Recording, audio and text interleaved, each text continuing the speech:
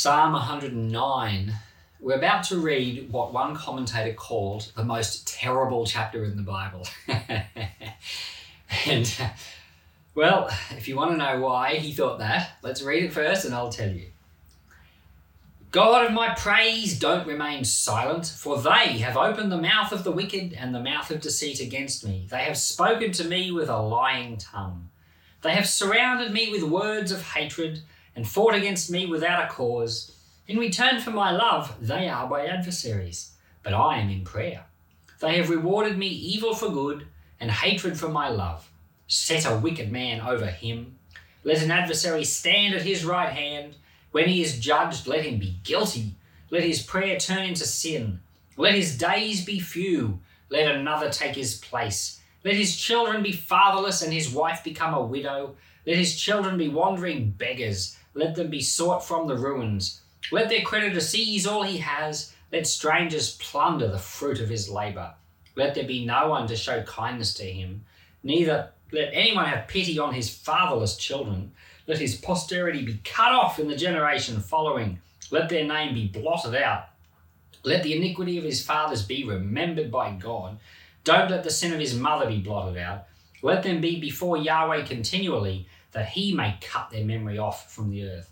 Because he did not remember to show kindness, but he persecuted the poor and needy man, the broken in heart, to kill them. Yes, he loved cursing, and it came to him. He didn't delight in blessing, and it was far from him. He clothed himself with cursing as with his garment, and it came into his inner parts like water, like oil into his bones. Let it be to him as the clothing with which he covers himself, for the belt is always around him. This is the reward of my adversaries from Yahweh, of those who speak evil against my soul. But deal with me, Yahweh the Lord, for your name's sake. Because your loving kindness is good, deliver me. For I am poor and needy. My heart is wounded within. I fade away like an evening shadow, and I am shaken off like a locust. My knees are weak through fasting. My body is thin and lacks fat. I have become a reproach to them, and when they see me, they shake their heads. Help me, Yahweh my God. Save me according to your loving kindness, that they may know that this is your hand, that you, Yahweh, have done it. They may curse, but you bless. When they arise, they will be shamed, but your servant will rejoice. Let my adversaries be clothed with dishonor. Let them cover themselves with their own shame as with a robe. And I will give thanks to Yahweh with my mouth. Yes, I will praise him among the multitude, for he will stand at the right hand of the needy to save him from those who judge his soul. Okay, so why was this chapter apparently so terrible? It's because it's one of the worst of all the imprecations. So the imprecations, or the imprecatory prayers, or the imprecatory psalms, these were the prayers where someone prayed curses on someone else. The whole of this psalm, 31 verses, but about the first 20 or 21 verses, it's all a prayer by David against these people that have done, in his mind, the wrong thing, and he's praying to see them cut off, destroyed. He says things like, let the sins of his father always be remembered. Let the sins of his mother never be blotted out. So he prays things that are terrible. He says things like, let kindness not be shown to his children, stuff like that. So he prays all these curses for his enemies, but it's not just the enemies, it's like their mum and their dad and their children as well. So it kind of seems really unfair. And so the commentator I was reading this week he had a whole giant discussion about how this chapter is kind of so out of place in the Bible. It's a terrible chapter, and it's kind of included as an example of what not to be like.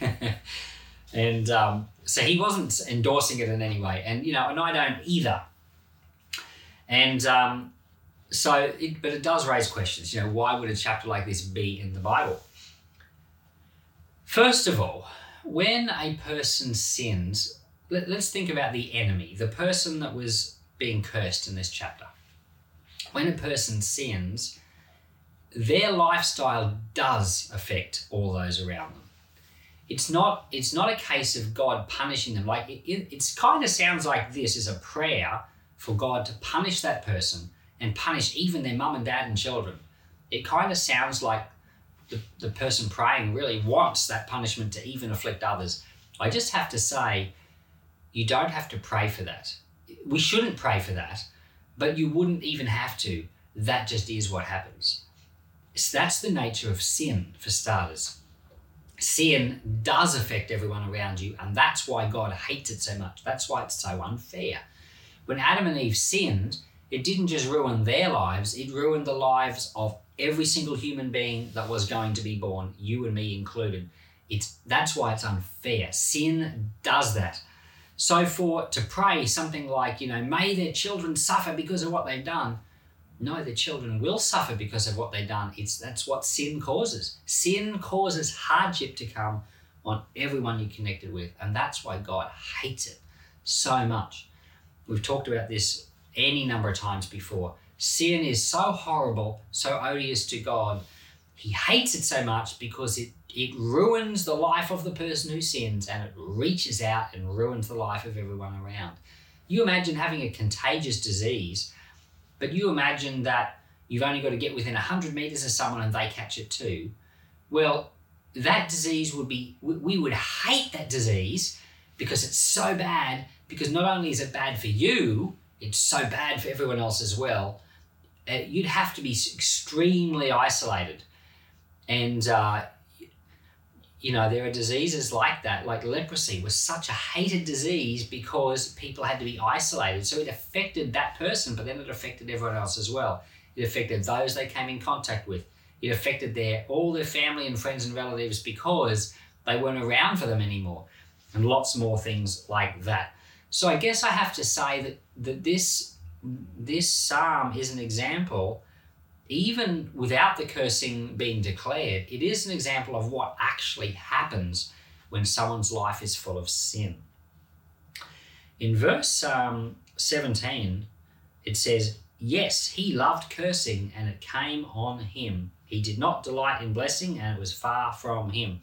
That's an example of how it is. If someone curses and they're speaking evil all the time, that will come around and get them. Not only them, also get their family. If they do not appreciate the blessing of God, then that blessing will not be found near them. It's not that God does this to them on purpose. It's just this is how it works. And so it's like if you fall into the mud, it's not God making you dirty. You just get dirty. That's how it works.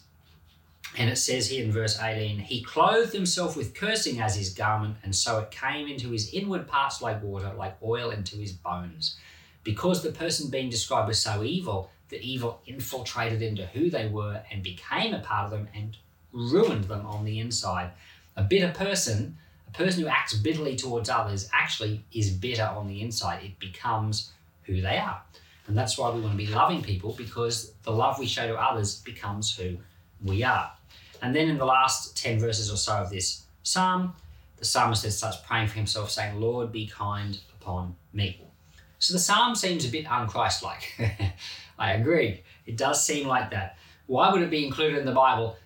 Certainly it's an example of what not to be like, but I suggest that this is an example for how we should pray about principalities and powers.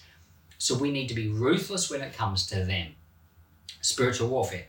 So we don't pray like this concerning people, but there are things that are so evil that they get up God's nose, and we ought to take a stick to them in prayer.